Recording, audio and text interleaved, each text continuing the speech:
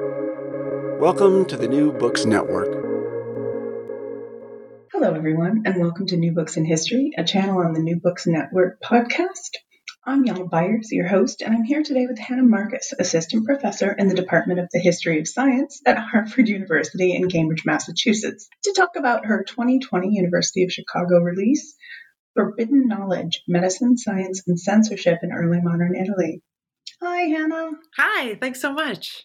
Oh, thanks for joining me. How are you today? All right, we've got good snow outside, and we'll see if there's more on the way. I miss that so much about living in North America. I miss snow and some individuals. Mostly that's it. But So it's been a wild ride the past year.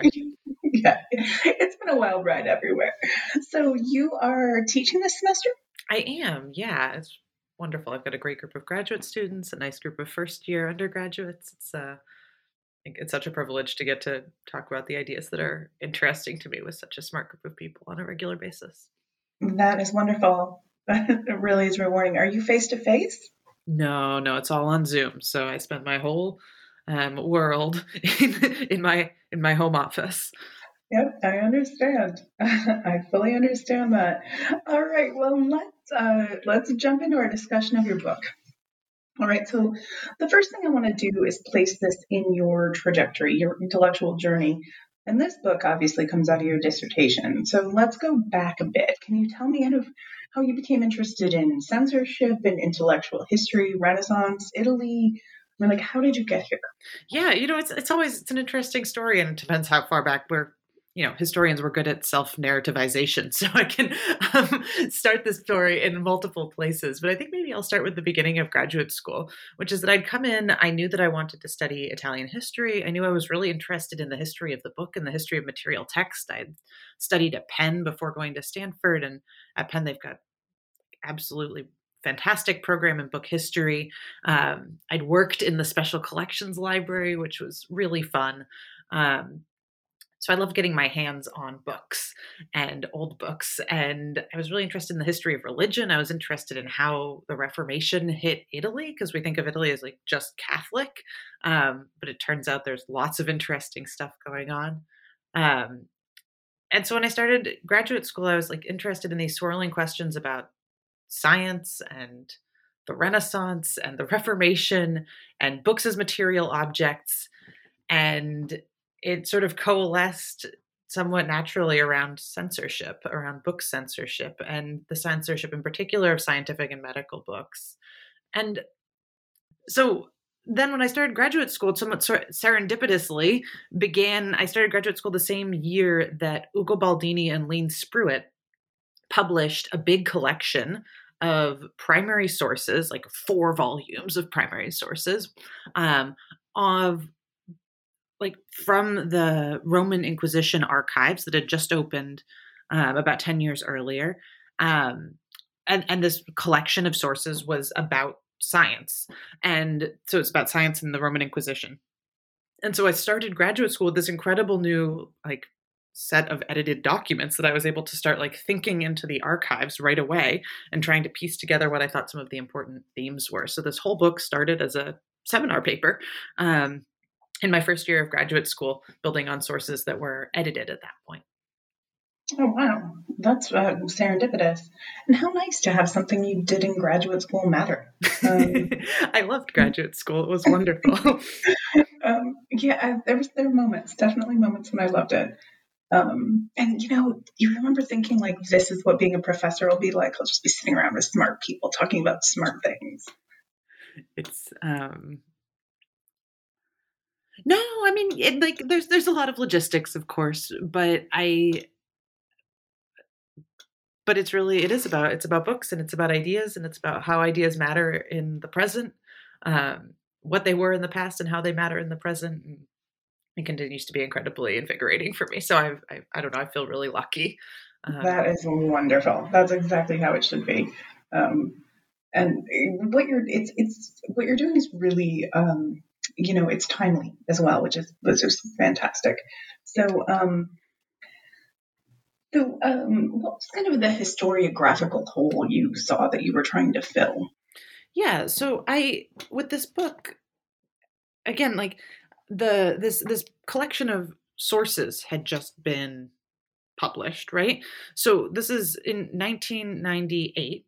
The archives of the Roman Inquisition were opened to scholars, sort of publicly for the first time, and so um, this was when I went into the archives to begin doing this work in 2013-14. The archive had been open for like a while, but not forever. So this was sort of a new set of sources that lots of scholars were working through together.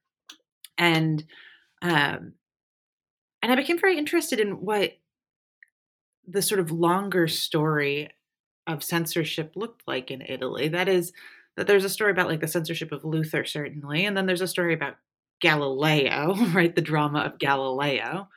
Um, but there's a lot in between that. And what I was seeing was that the sort of ideas, the way and the processes that were in play with the condemnation of Copernicus or the Copernican heliocentrism and then Galileo's work really came out of a much longer period of like negotiation and working out how censorship could uh,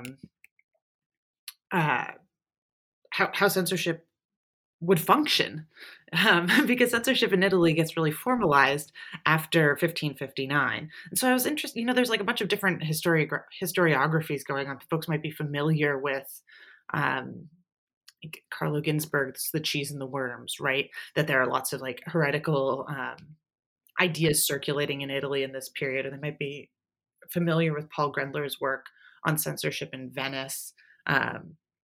And like have all of these booksellers like chucking forbidden books into the canals out from under their benches as the inquisitors come over.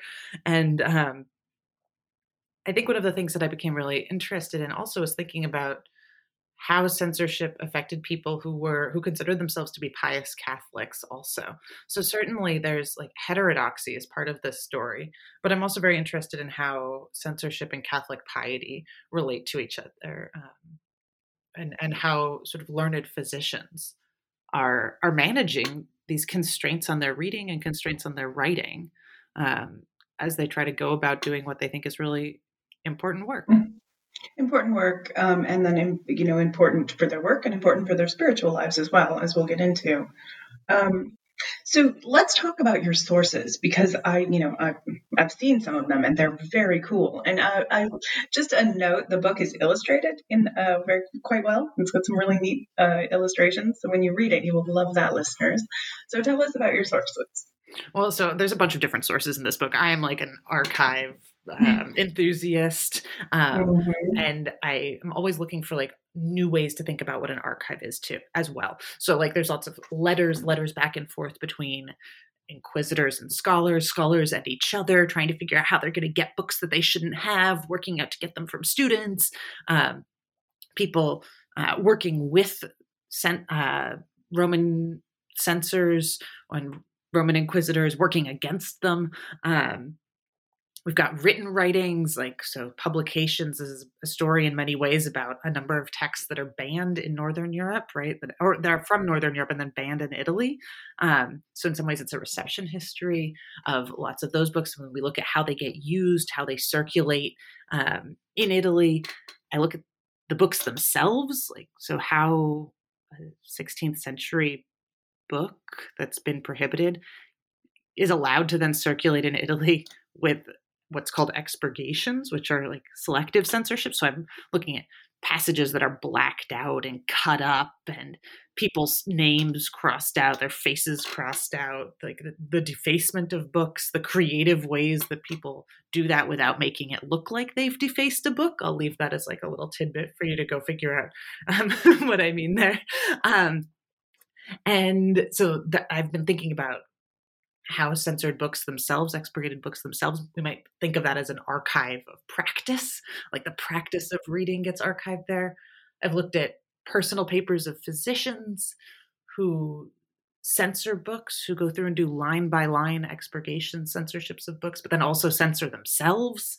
I've got a big section on reading licenses, which are a cool new source that people, I mean, I guess they aren't totally new. People have known that they exist, but I sort of have done some of the most comprehensive work with them. So I've got maybe a database of like 6,000 reading licenses. So these are permissions, people petitioning for permission to read a book that is banned. So I've got about 6,000 licenses, each of those with a list of books that people want to read. Maybe like 400 of them are from physicians. So then you can start to trace like interest in reading certain kinds of prohibited books over time. And so that's been a fun source. And then I even go into the libraries themselves. So it's like if you've got a set of expurgations that you have to perform on a book in order to keep it in the 16th and 17th centuries, then you get the license, you take your pen and your blade and you cut up the book and black things out. So then you've got your license in one hand, your expurgated book in the other. Then I'm looking at how those end up in libraries in the 17th century in particular. So like, does it have to live on a shelf of prohibited books with other prohibited books? Does it get integrated into the library? Does it get integrated into the catalog? Like, how is forbidden knowledge domesticated and brought back into Italy after the Reformation? So those are some of the things that have been following. So I found the expurgations, and I would like to talk a little bit more about that as part of the story of kind of how you read and these reading licenses. To whom are the readers seeking permission? Yeah, to whom are they writing, I guess? Absolutely. So expurgation, maybe we should pause for a second and I'll backtrack on expurgation, and then we'll talk about how you get permission. So expurgation is a way of correcting a book, of change. Correcting is the word that Catholics use at the time, right? Censoring a book in a way that you can keep it circulating. And so not everything is allowed to be expurgated, right? And I might break down a little bit that censorship happens at many stages of a book's life in this period. So there's censorship before a book is printed, right? That's pre-publication censorship. So I write a book, I send it off to the censors, they look at it, make sure it's okay, tell me what parts need to be removed, and then it can be printed. That's not the kind of censorship I'm dealing with here. The kind of censorship that I'm dealing with is actually books that are printed outside of Italian jurisdictions. So these are books that are being printed in Switzerland, in Germany, in France. And then they come into Italy, doctors buy them in Italy, and then they have to be corrected. So there's no opportunity in Italy to do pre-publication censorship of these books. It's all post-publication. So then they've got their hands on it and they're like, well, okay, so this is by an author who's forbidden. How then do we correct? How then do we expurgate, censor this book in order to get rid of the bad parts and keep the good ones, right? How do we make it allowable? So what might be expurgated? Like what would be an example of something that's not okay for the public? Well, one of the things that's really tricky about medicine that I think is really important is that we tend to think about censorship of science as being primarily about ideas, right? So like heliocentrism not allowed. And one of the things that's sort of paradoxical that I'm looking at in my book is that it starts out, the censorship of medicine in particular really starts out as a story about people rather than people's ideas. So in the 1559 Pauline Index of Prohibited Books, there are all of these physicians, Leonhard Fuchs, Conrad Gessner, who are banned because they are Protestant, because Fuchs is a Lutheran, because Gessner is Zwingli's godson, and therefore like a really bad heretic. So these books are being censored first and foremost because they're written by non-Catholics. So that's where the story starts. And then after that, physicians, readers, communities in Italy are writing to their inquisitors and saying, like, we can't medicate without these books. We need these books. These books are important and useful to Catholic society, and we need them. So then they've got to come up with this compromise, and expurgation becomes that compromise where people can go through and selectively remove parts of the books in order to make them available. So that's just, I need us to realize that we're starting with people and moving to the line by line reading of ideas. And so one of the things that's really bizarre about this is that many of the ideas in these books, like Leonhard Fuchs's On the History of Plants, beautiful book. Nobody wants to burn it. It's extremely expensive. It's a beautiful book. And it's about plants, right? Like, I can imagine that Leonhard Fuchs saw his descriptions of plants as fundamentally Lutheran, like Sachiko Kusakawa has argued that, but Catholic censors didn't see it as fundamentally Lutheran. They saw it as fundamentally a book of plants. Like, that was it. The content, as far as most Catholic censors are concerned, is just fine, right? And it's the author that's the problem. So in the case of Leonhard Fuchs, for example, we're seeing just like lots of crossing out of his name wherever it appears, crossing out of sometimes his face where it appears, removal of preliminary materials like dedicatory letters to Protestant princes. That's got to go. Praise of Protestants, citations of versions of the Bible that are not the Latin Vulgate, mentions of other heretics, like Erasmus, for example. So some of this is very sort of superficial to the medical content. And I think that that's kind of an interesting issue in and of itself. And one of the ways that I explore that is as a process of damnatio memoriae, which is like a damnation of memory, damnation to memory. So the idea that the removal of these names isn't about forgetting them. It's about changing the ways that readers approach the books, that readers approach the content inside with a wariness, with an awareness of the potentially problematic content, even if, on the whole, Roman censors had decided that, like, Leonhard Fuchs's Book of Plants is really a book of plants. So that's one set of issues. Then there's another set of issues, which is sort of more content laden. And that's, I think, those center around things like demonology, for example, the role of demons in causing illness and especially mental illness, how that can be fixed, right? Like exorcism versus medicine, polemical remarks. And this is, that is to say, certain remarks that were sort of okay earlier in the century or in the Middle Ages are no longer okay in Counter-Reformation Italy. So, for example, like Amatus Lusitanus saying that he's a crypto-Jewish physician whose works end up banned but then expurgated. His medical account of a nun who gets pregnant in a bathtub, he's like, no, it's not really from the semen in the bath water. That, like, might have been okay 100 years earlier, but in the aftermath of the Reformation, that's making fun of the clergy, and that's not going to fly anymore. That's like too hot an issue. So there's like a sort of way in which we see sort of what people's contemporary anxieties are and what's sort of like too dangerous.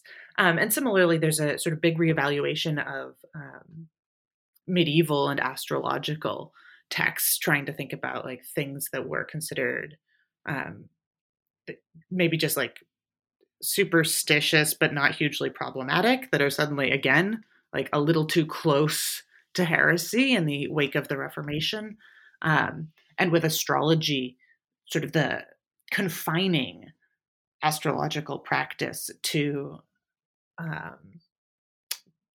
within Catholic realms. So, like, it's not that astrology has to go, right? Like, astrology is important. Astrology is important for navigation. Astrology is important for agriculture. Astrology is important for medicine. But astrology to tell the future, like, of men's deeds, like, that's not going to work. Astrology qua Girolamo Cardano making a nativity of Jesus Christ, like, that's really not going to fly, right? So, like, there are these, it's interesting. It's just like, it's a massive gray area where people are trying to delineate exactly what kinds of readings can be permissible and what can't.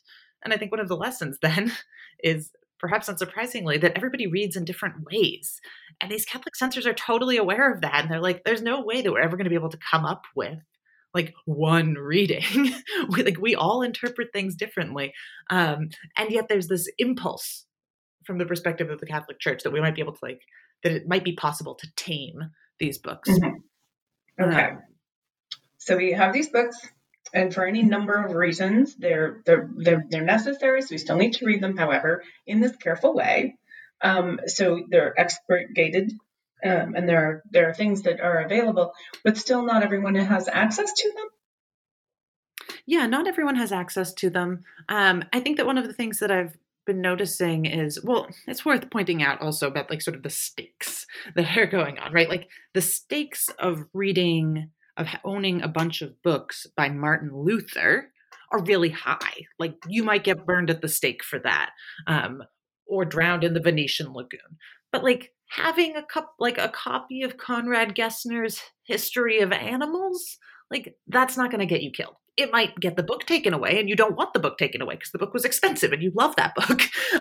So physicians are trying to keep these libraries intact, but the stakes are not life and death. So I just think it's worth sort of laying that out.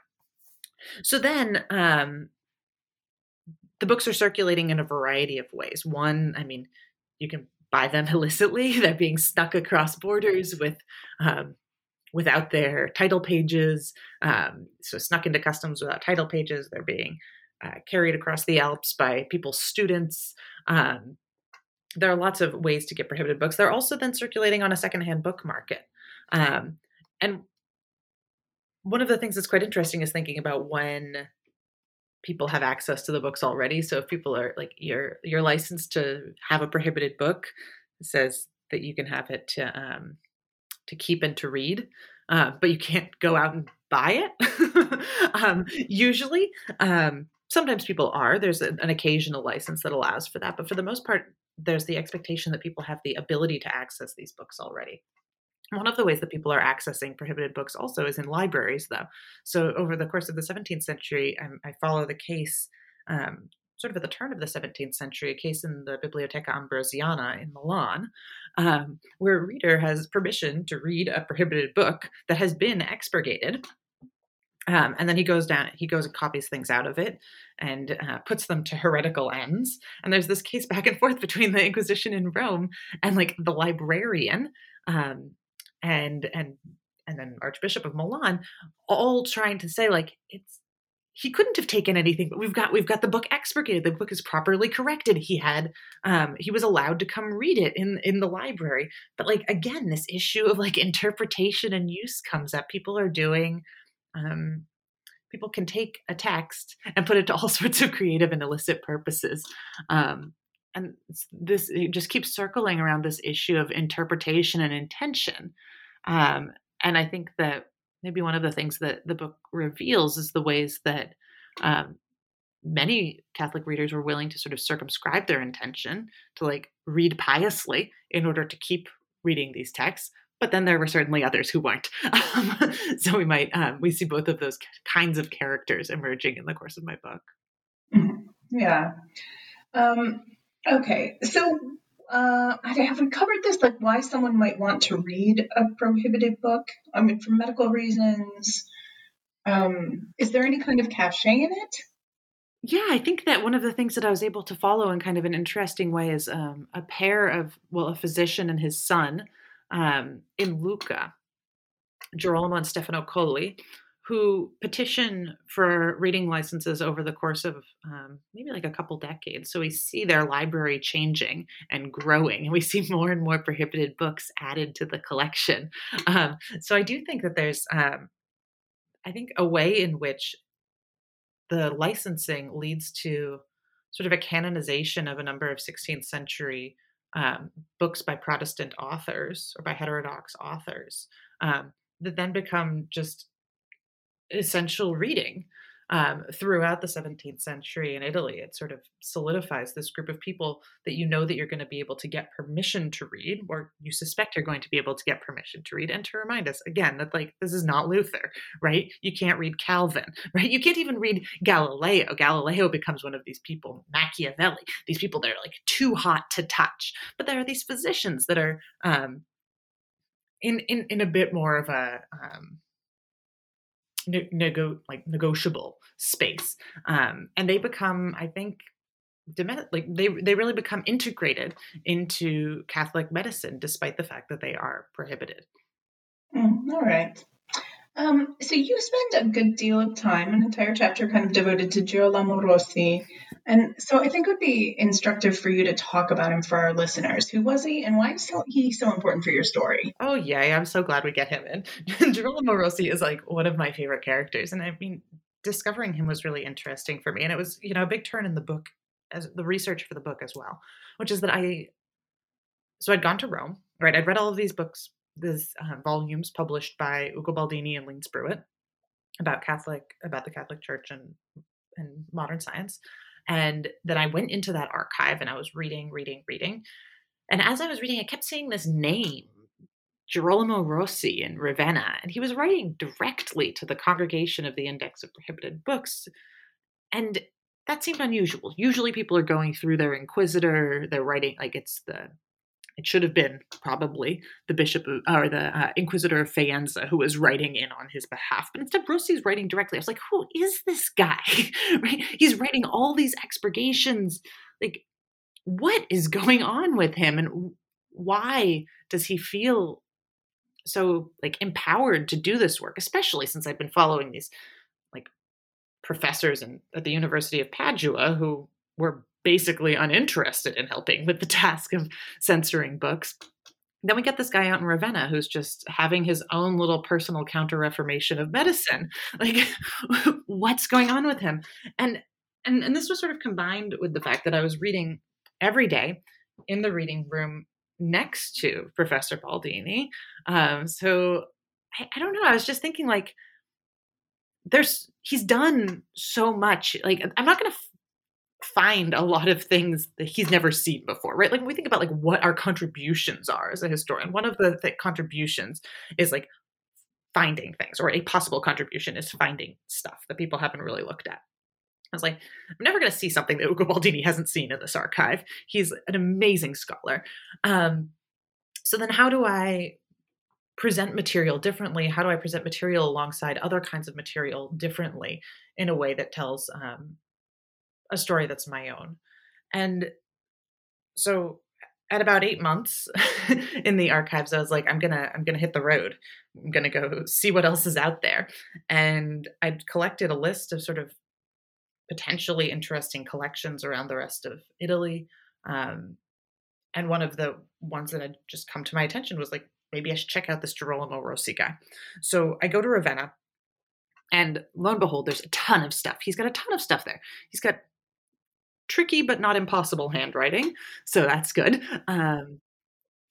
Unfortunately, his books, his library of books, don't seem to have survived. But there are several volumes of his manuscripts, including his letters, a few of his own like drafts of his own works. And the librarians and archivists in Ravenna were just absolutely incredibly helpful. So I was able to like start to piece together who this person was. And I mean, he's an interesting guy. He'd studied, he begins as a humanist secretary for his uncle, who's head of the Carmelite order for a while. He's like involved in, it seems like, sort of administering of like farmlands for a cardinal in the area. So his like correspondence is always reporting on floods in the region. But he's also like a historian. So he'd worked in the Vatican Library on these trips with his uncle to Rome, and had written a history of Ravenna that is still like widely cited as one of the most sort of influential histories of the area. And then he became a physician. And so during this Counter-Reformation moment, when we have all of these scholars who are basically dragging their feet and uninterested in helping with censorship, we have this incredibly pious scholar, Girolamo Rossi, living in Ravenna, who's going through and doing just like the painstaking work of doing line by line readings of these big texts. I think he expurgates 13 books, like big books. Going through and picking out the parts that are potentially problematic. And he's quite explicit in explaining why they're problematic too. And he says, he's like, I don't want people to think that I'm taking these things out for no reason. When he pulls out a section, he explains what he thinks is going on. So I thought he was really interesting. I'm like putting 2 pages side. I've got 2 things going on with his work that I sort of treat in a couple different chapters. One is sort of him bringing him out as a character. Another is his expurgation. So maybe we'll start with him for a second, because that allows us to see self-censorship. And this is one of the things that, like, we know that under any regime of censorship, there are going to be people who are censoring themselves, right? People are going to be patrolling what they say. But one of the things about Rossi that's so amazing is that when we have drafts of his texts, we can go through and see how he has expurgated his own works. So I'm able to show him like engaging with drafts of his own work where he goes back and removes praise of Protestants that is no longer seems appropriate to him as he's starting to learn how to read like a censor. And so I think one of the things that he shows us is how censorship changes the reading habits, changes like the mental space for individual Catholic readers. So that's one chapter. And then another chapter is taking the expurgations that he and others have written and really trying to read through, like, so what does he think is a problem here? Can we reconstruct what his idea of orthodoxy might look like based on the ways, the kinds of material that he thinks need to be removed from texts? Because, and it's a little bit futile in some ways, because of these 13 books that he sends in, or expurgations of 13 books, only one really becomes sort of formal Catholic policy. So we see this, the way in which he's like putting in a lot of labor. And at the end of the day, it's not clear that labor, it's always sort of second to interpretations in Rome, to choices that are being made in Rome. So at the same time that Roman authorities are looking for people around Italy to lend their expertise in different subject areas to expurgating different kinds of texts, be they medical, philosophical, legal, literary. At the end of the day, the authority lies in Rome.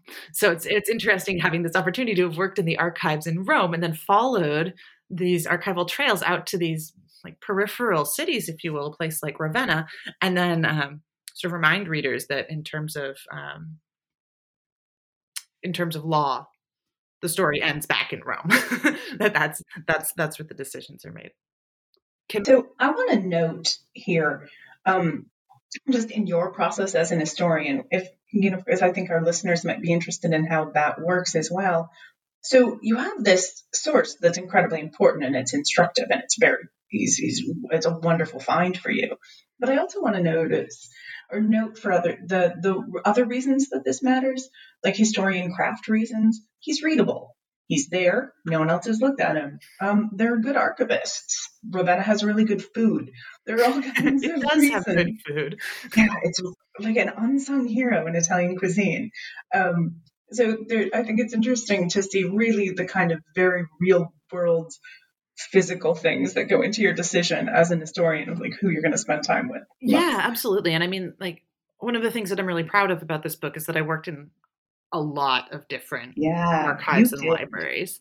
And I mean, that was a strategic choice. I didn't want to be a historian of one Italian city, which is a totally reasonable and intellectually sound thing to do, especially because, I mean, as many of our readers probably know, like, Italy is many different states. So like Venice is a totally different state from Milan, is a totally different state from Rome, right? Is a totally different state from Naples, right? These are different like political entities, different sets of laws.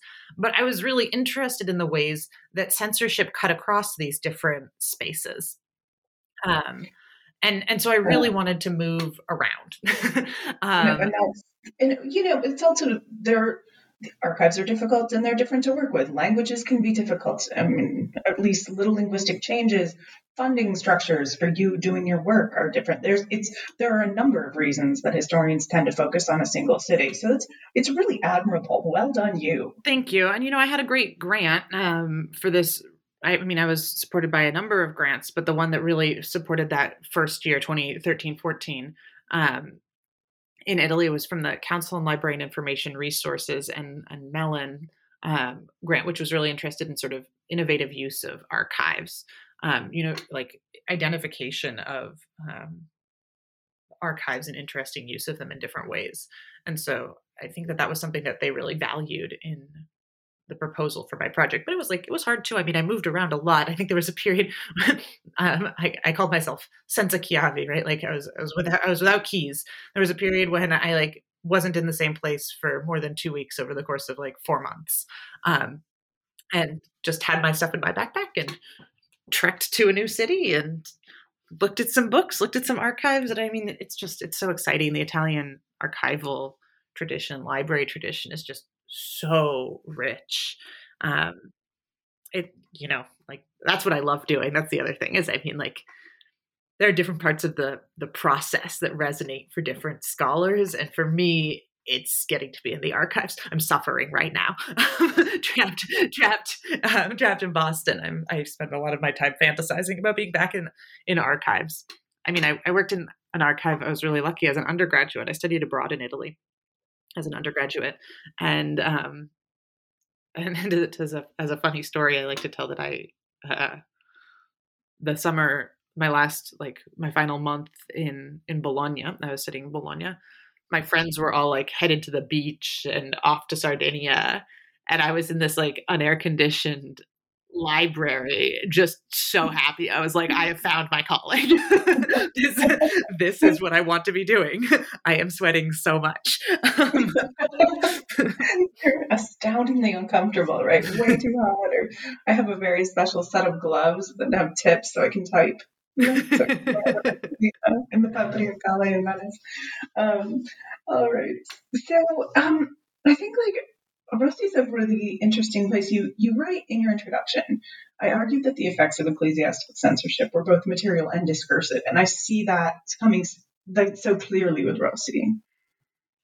That there's the discourse that happens, but also just the physical books, what we know. Yeah, absolutely. I think that censorship can't be only about laws. It has to also be about practices. And both are revealing, right? And mutually reinforcing. I think that one of the arcs that I follow in this book is the ways that people justify their need for reading prohibited books. And the term is consistently utility. Physicians in particular, are up in arms about the importance of these useful books, of keeping useful books available. And I think that when we've talked about what scientific utility is, we talk about scientific utility as applied knowledge, but then that's not the case necessarily with these prohibited medical books, right? These are humanist medical texts. These are natural histories. These are books of plants. Yes, they might have an immediate applied impact of being able to better understand medicinal simples, right? Different plants that can be used to make remedies. But also there's this book learning that gets justified as fundamentally useful for Catholic society. And I think that that's coming out of an interaction with censorship. So that's one of these discursive issues. But then I think that when you take that censorship and you understand that whenever somebody is going to be using a book now, if they're doing it legally, they've got a license and they're looking at copies that they have either that are already expurgated or that they are expurgating themselves. And I think that changes the ways that people then fundamentally interact with a text, that the useful book is always also marked literally as something that's potentially dangerous. And I think that this changes sort of the mindset that people are bringing. This is what it means to be a Counter-Reformation reader, right? This is what it means to be a Catholic reader in the Counter-Reformation, is to sort of deeply take on and reflect on the divided nature of religious belief in this period and the ways that that permeates all realms of knowledge. Sure. And then you have this living document, this physical book, physical treatise that's an active tool in creating that multivalent intellectual world. Absolutely. And I think that, I mean, it's always worth saying that, like, as I'm studying these Catholic scholars who are petitioning to read different prohibited books at different times, that, like, not everybody's doing that, right? My book concludes with an epilogue about Galileo. And one of the things that we might point out is that Galileo didn't have a reading license to read Copernicus, right? But he was reading Copernicus. We know that. This is like an sort of a prime example. But I do want to show in this story that as we've taken Galileo to be the story of science versus religion, where religion squashes science. And there's an element of truth to that, of course. But it's also much more complicated. And I think that Galileo was acutely aware of the ways in which reading was circumscribed in this period. He's in Padua at the time that these books are that the medical books are being censored there, and the physicians are resisting and others are doing the work. I think that we need to see Galileo as a Counter-Reformation reader who understands what it means to have Copernicus expurgated, and who's offended by the ways that Catholic expertise or that Catholic censors do not have the expertise that he thinks is important to be able to make choices about astronomical and mathematical texts. I think that we can see in Galileo sort of a fight that we've missed, or certain valences to the fight that we've previously overlooked, and that comes to the fore really strongly if we think about the history of his dialogue, right? So Galileo's famous dialogue concerning the two chief world systems, which is published in 1632 and then immediately prohibited, and then gets Galileo called before the Inquisition in Rome, and the book gets banned. Well, the book's banned first, and then he gets put under house arrest, right? He has to abjure his belief. But I want to point out that the dialogue started as a refutation to censors, right? To the censor of Copernicus. Like, the dialogue, this thing that we think of as like Galileo's masterwork of heliocentrism, is originally framed as an attack on the person who had censored Copernicus. That, like, Galileo's personal expertise as a mathematician was important, and the ways in which this knowledge was useful, despite potential heterodoxies within it, is something that Galileo is quite attuned to as well. So I'm sort of interested in taking the story of medicine and then applying it within the context of what is sort of arguably the best known case of the relationship between science and censorship. Yeah, I'm glad that came up, and we're largely done with this discussion. Like, you made a great point there, but I love that you include it as an epilogue, which is an interesting choice, because this is arguably one of the most famous scientists in the history of history, right? I mean, so famous that a beloved sapphic alternative folk duo of the '90s wrote a song for him. And he's and you treat it as kind of a case study, but it's really well done. It was a great decision. Thank you. I love that. It just seemed to me that one of the and my decision to do that, actually, I mean, that wasn't the plan all along. The decision to do that was in part informed by the archives. It's as I was reading along about the censorship of medical books, I found the expurgation of Copernicus. Or like in the minutes of the Congregation of the Index of Prohibited Books, there's the notes about the expurgation of Copernicus, and I knew that it was that those documents were published. Scholars have done this great work. They found this, they published it, but here it was alongside these medical things that I was interested in. Here it was amidst requests for reading licenses, and so I spent several hours and copied them all down, even though, again, I knew that they were published somewhere. It just felt important to me that in my notes, in my thinking on this, in an early day, that, like, the canonical example of Copernicus, of Galileo, was very much integrated into a larger story that included other disciplines, and I think even foregrounded other disciplines. And that other discipline in particular, I think, is medicine.